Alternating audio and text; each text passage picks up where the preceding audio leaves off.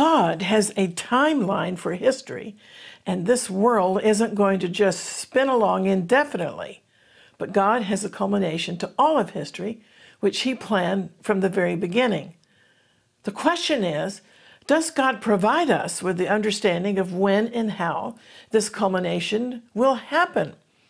You can't count on Facebook speculations to find the answer any more than most of the temple priests in the religious community during the Hebrew scripture period were anticipating the first arrival of Messiah.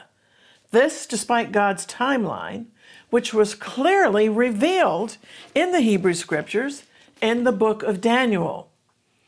These last days of history are going to actively involve the church and the nation of Israel.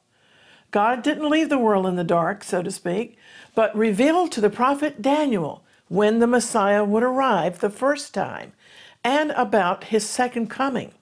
And even though most of the religious people should have understood and calculated the times, according to the prophecies in the book of Daniel, nevertheless, God still had a remnant who were tuned in to his spiritual frequency. And it's the same in our day.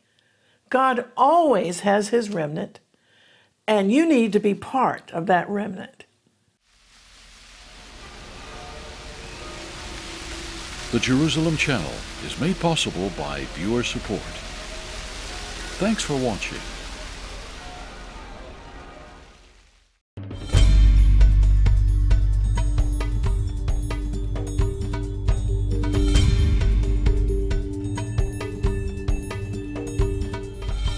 Shalom, I'm Christine Darg. In Daniel chapter 9, the angel Gabriel was sent from God to tell the prophet Daniel the precise day that Jesus would present himself as king to Jerusalem, but that the Messiah would in fact be executed for the sins of the people. The Bible speaks of two simultaneous periods of time going on in the world. One is referred to as the times of the Gentiles. That involves the church. And the other timeline of God is referred to in the book of Daniel as 77s that are determined upon the nation of Israel. 77s is biblical code language, meaning 490 years when you do the multiplication.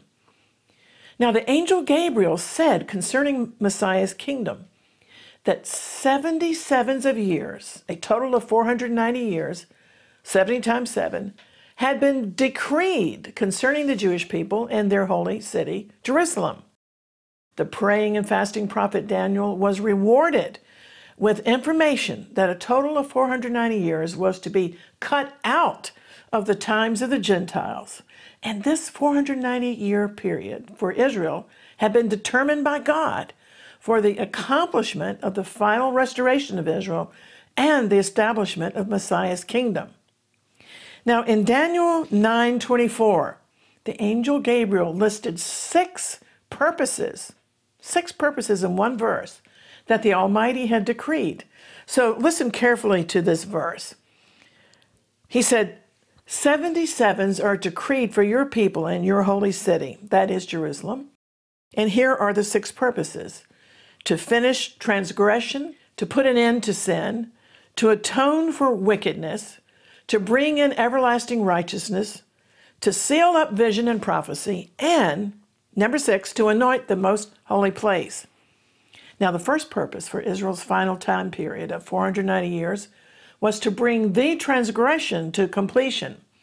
The Hebrew word for the transgression means rebellion, and the inclusion of the definite article the means the transgression or the rebellion. But Israel's apostasy will finally be finished. Now, the second purpose of the 77s is to make an end of sins. Commentators say this refers to sins of daily life. The Bible prophets predict a messianic kingdom when sinning will cease for Israel. The third purpose stated by Gabriel to Daniel was to make atonement for iniquity against the evil inclination. And the fourth stated purpose of the 77s, or the 490 years, is to bring in everlasting righteousness. Commentators say this could be literally translated to bring in an age of righteousness, the Messianic kingdom, spoken of by the prophets. And it is this very age that Daniel had been expecting to see established after Israel's 70 years of captivity in Babylon. But instead, he was told that it would be a period of 77s. The fifth purpose of this timeline, Gabriel said, would be to seal up vision and prophecy, meaning that Bible prophecies will be ultimately fulfilled. And the final purpose of the 77s will be to anoint the most holy place. Commentators say this is a reference to the Jewish temple, which is to be rebuilt when Messiah comes, the same temple that Daniel's contemporary, the prophet Ezekiel, described in great detail in Ezekiel chapters 40 to 48. Furthermore, now stay with me, God's timeline was given precisely in the next three verses of Daniel chapter 9, verses 25 to 27. Gabriel said to Daniel, "Know and understand this. From the time the word goes out to restore and rebuild Jerusalem until Mashiach Nagid," it says in the Hebrew, until Messiah the Prince comes, there will be 7 sevens and 62 sevens. It will be rebuilt with streets and a trench, but in times of trouble. After this period of 62 sets of 7, the Mashiach, the Messiah, will be killed, but not for himself. And then a ruler will arise whose armies will destroy the city and the temple.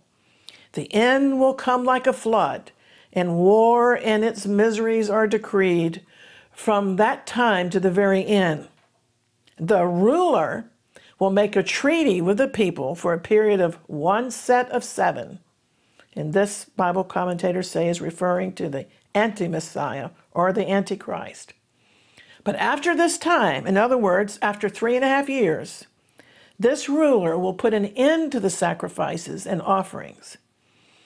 And as a climax to all of his terrible deeds, he will set up a sacrilegious object that causes desecration until the fate decreed for this is finally poured out on him. So let's break this down. Gabriel said the 77s determined for Israel will be divided into 3 separate units. The first will be 7 sevens, or 49 years. The second division will be 62 sevens.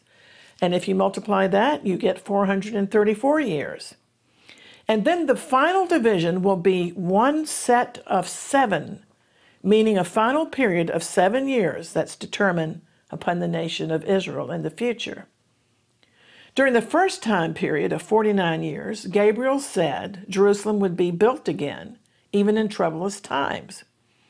And the second block of time, 62 sevens, or a total of 434 years, immediately followed the first, all adding up to a total of 69 sevens out of the 70, or, do the multiplication, a total of 483 years altogether, until Mashiach Nagid, Messiah the Prince, comes.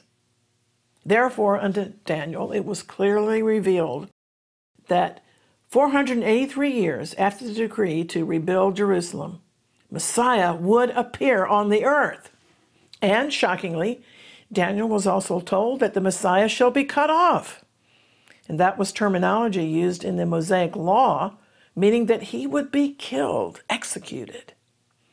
Also to Daniel was revealed that the people of the ruler that shall come are going to destroy Jerusalem and the sanctuary. And it happened. The people responsible for destroying Jerusalem were the Romans, and the temple in Jerusalem were destroyed in the year 70 AD. So now what about the last set of sevens?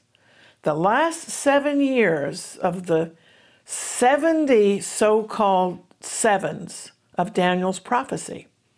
They have not played out yet. They're still in the future.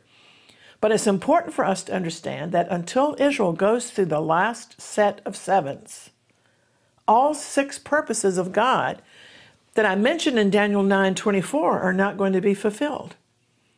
So when will the 70th and final seven begin? Well, Daniel was told in verse 27, it will begin with the signing of a 7-year covenant or some sort of treaty between Israel and other parties, the Antichrist.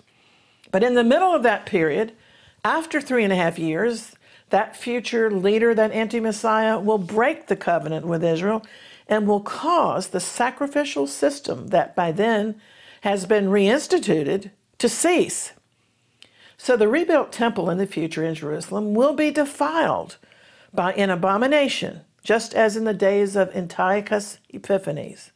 Some sort of idol will be set up in which the anti-Messiah will demand worship. Now, if all of this is too much for us to wrap our heads around, I'll try to summarize God's end-time timeline from the book of Daniel in the explanation of Dr. Arnold Fruchtenbaum, a Messianic Bible scholar.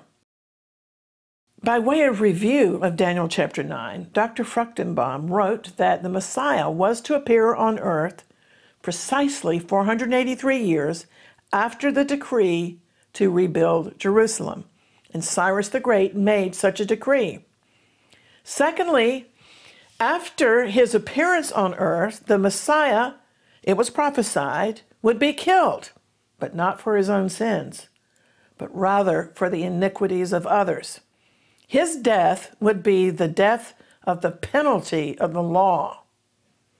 Thirdly, the death of the Messiah had to occur sometime before Jerusalem and the temple were destroyed again. And that did happen in the year 70 AD. So Messiah had to come before 70 AD. Fourthly, sometime after the destruction of the temple in Jerusalem, and following a long period of warfare, the last seven, Israel's 70th seven, will begin in the future. And when that final 7 years has run its course, Messiah's kingdom in the age of righteousness will finally be established, meaning that the same Messiah who was killed will return again to establish the Davidic kingdom. So who is this Messiah? Well, only one man fills the bill of this timeline. Jesus of Nazareth was born into the Jewish world and proclaimed his messiahship exactly 483 years after the decree to rebuild and restore Jerusalem, just as Daniel's prophecy predicted. Jesus was executed by crucifixion, and the prophecy that had been given to Daniel indicated that the Messiah would be cut off, not for himself, but rather for others. Isaiah 53 also prophesied this death of the Messiah, pointing out that he would die a substitutionary penal death on behalf of his people Israel. Now, in keeping with Daniel 9:24, Jesus, Yeshua, died for the purpose of making atonement for sins. And 3 days after his death, he was resurrected. The new covenant proclaims that he will someday return to set up his kingdom and the age of righteousness. That's why it's a smokescreen to try to save this planet, because Jesus is coming to rule with a rod of iron. Hallelujah. Despite the fact that Israel did not calculate this timeline and didn't honor Messiah's coming, despite all this, the Lord is faithful to his people and to his name. He continues to gather all of the children of Israel from the nations wherever he dispersed them. And it's fascinating that during the Hanukkah holiday this month, we saw evidence of this. Despite travel restrictions of the coronavirus, more than 250 immigrants from the tribe of Manasseh returned to Israel and made Aliyah from India. All the tribes have to come home because during Israel's remaining set of 7 years, that hasn't started yet, God will cleanse the nation from all idols and unrighteousness. God's name will be glorified. And he prophesies that he will sprinkle clean water upon Israel and put a new spirit within them. And all of this is according to prophecies found in Ezekiel 36. Now, concerning God's timeline, Rabbi Shaul, in other words, the Apostle Paul, in the New Testament makes a commentary in Galatians 4:4. He wrote, "When the fullness of time was come, God sent forth his Son, made of a woman, made under the law." Very few understood the timeline the first time Messiah came, but God always has his faithful remnant, and that's what I want to emphasize today, because we want to be amongst his remnant. The shepherds in Bethlehem who watched over the temple flocks, they were part of the remnant. They were told the good news that the Mashiach was born, the Messiah was born, and they believed.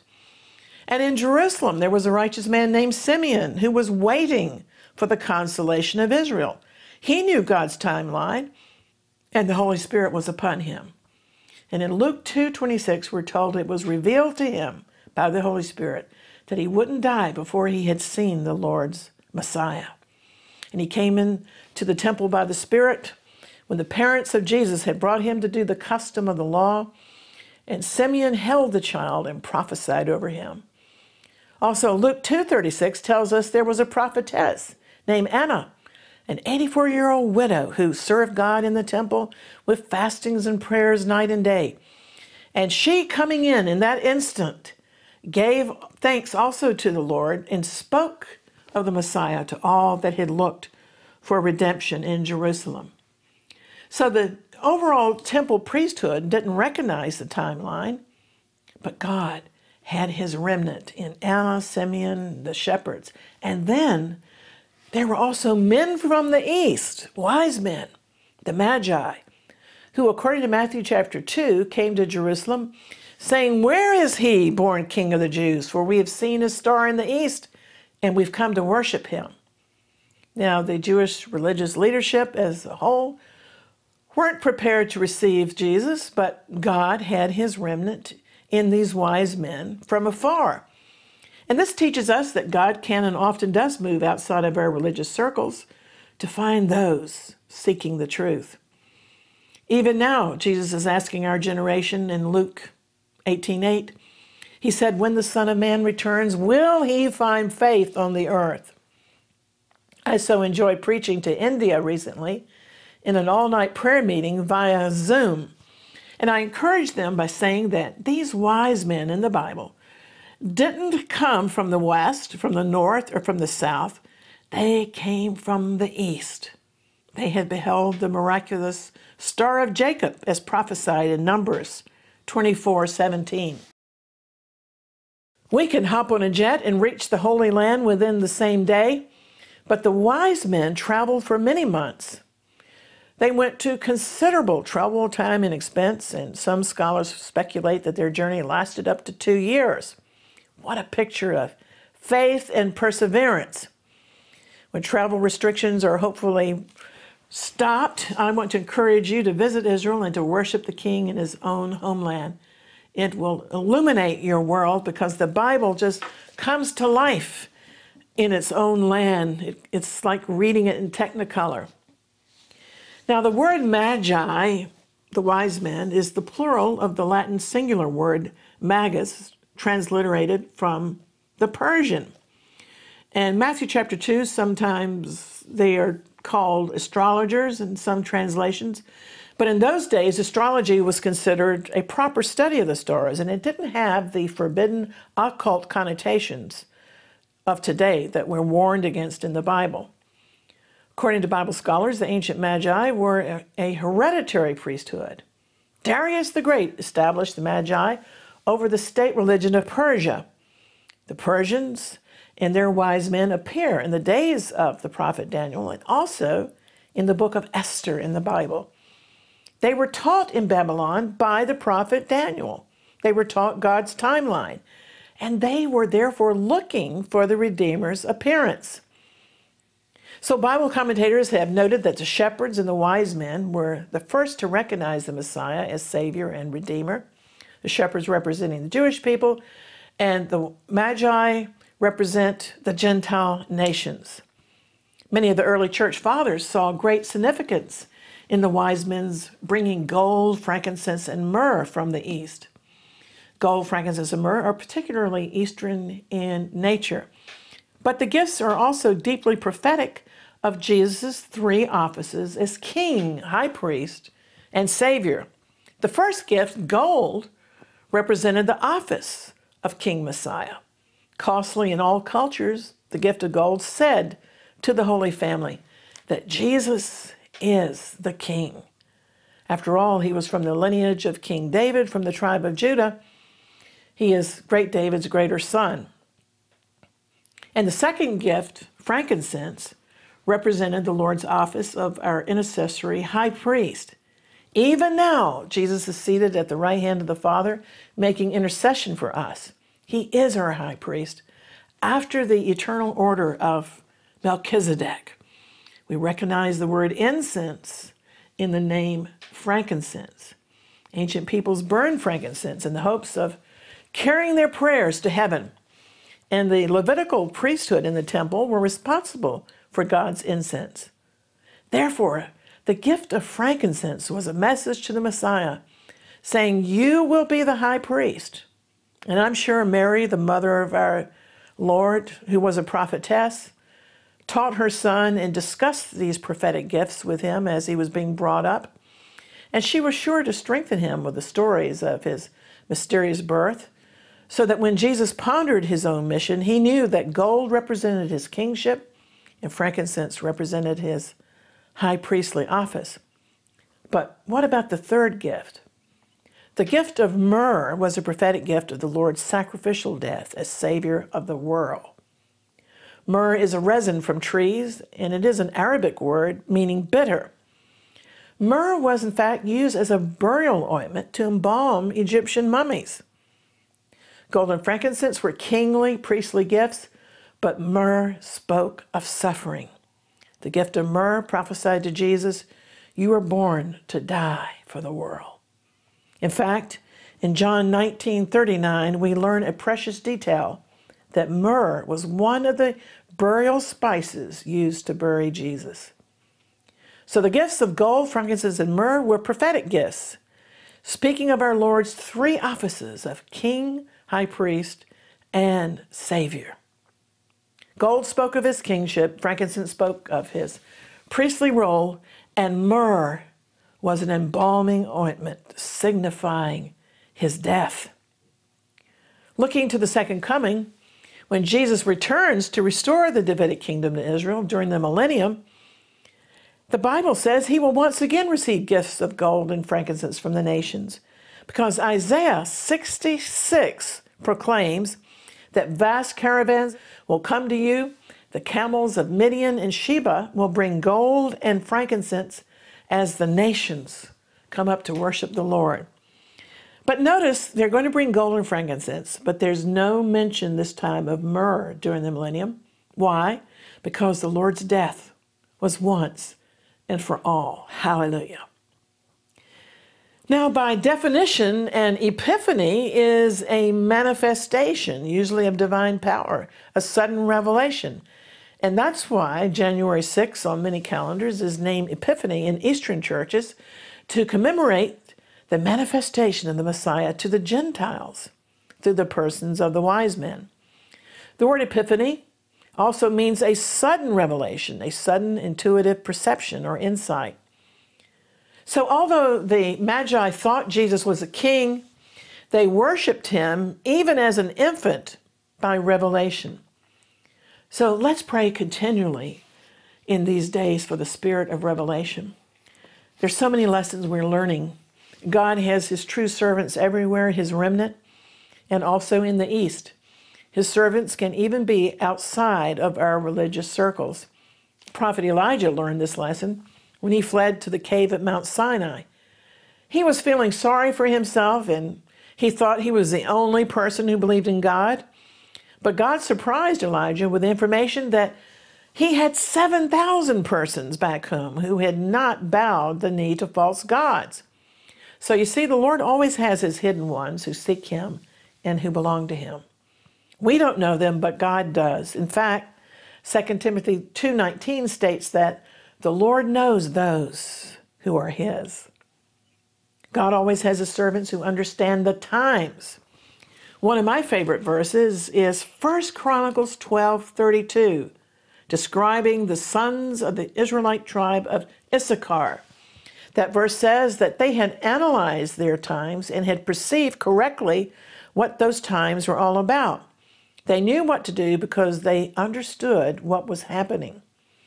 Although only a few got it about the Messiah's timeline, the first time he came, let's believe that many believers today will be like the children of Issachar, who understand and analyze the times. Let's not get caught short.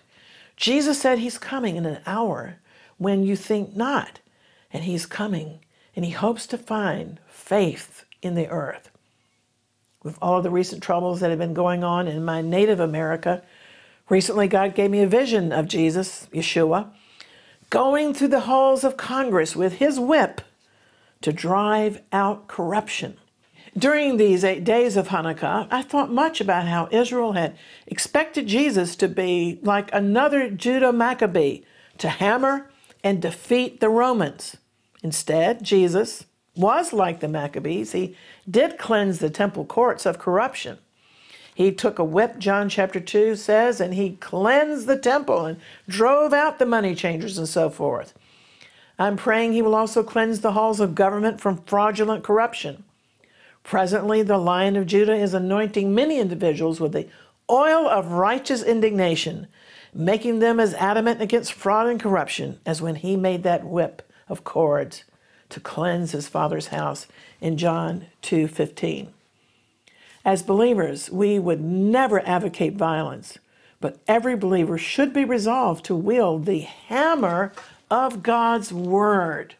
Because God declares in Jeremiah 23:29, "Is not my word like fire? Is it not like a hammer that breaks a rock in pieces?" The true prophetic word burns in our hearts, and when spoken, it consumes evil, and as a hammer, it breaks, it shatters pride, stubbornness, strongholds. This word is mighty to pull down strongholds, and the heart who hears it should be broken and contrite. I pray that you'll be strengthened to be an overcomer in all areas in the coming year: health, finance, family relations, and spiritual growth. Most of all, it's vital that we've passed from darkness to light with a saving knowledge of Jesus as our Lord and Savior.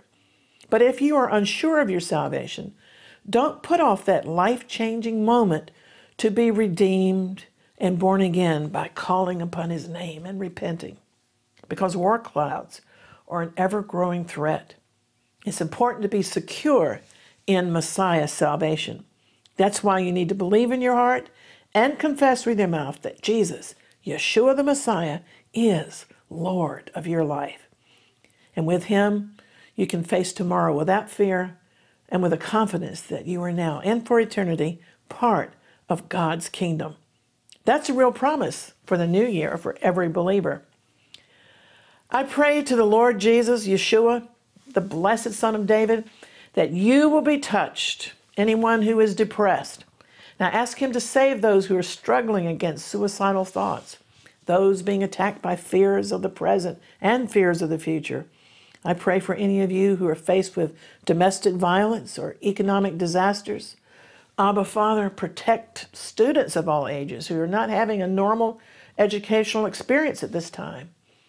But most of all, graciously pour out on your body, on your people, a biblical discernment of the times, as well as the gift of the discerning of spirits to know good from evil. Lord, just vaccinate us all from end-time deception. Amen. Well, there's so much more to share with you through our website, exploits.tv, which brings you news on current and end-time events relating to the church and the nation of Israel. At our website and at our Jerusalem Channel YouTube site, we offer a free video library.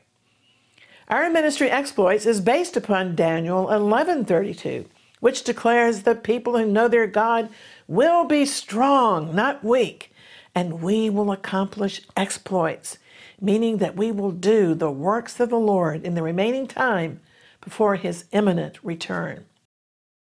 I want you to feel free to share your thoughts with me on social media, And don't forget to download our free Jerusalem Channel mobile app on your phone and tablet. Until next time, I'll always be contending for the faith and praying earnestly for the peace of Jerusalem. Let's pray without ceasing.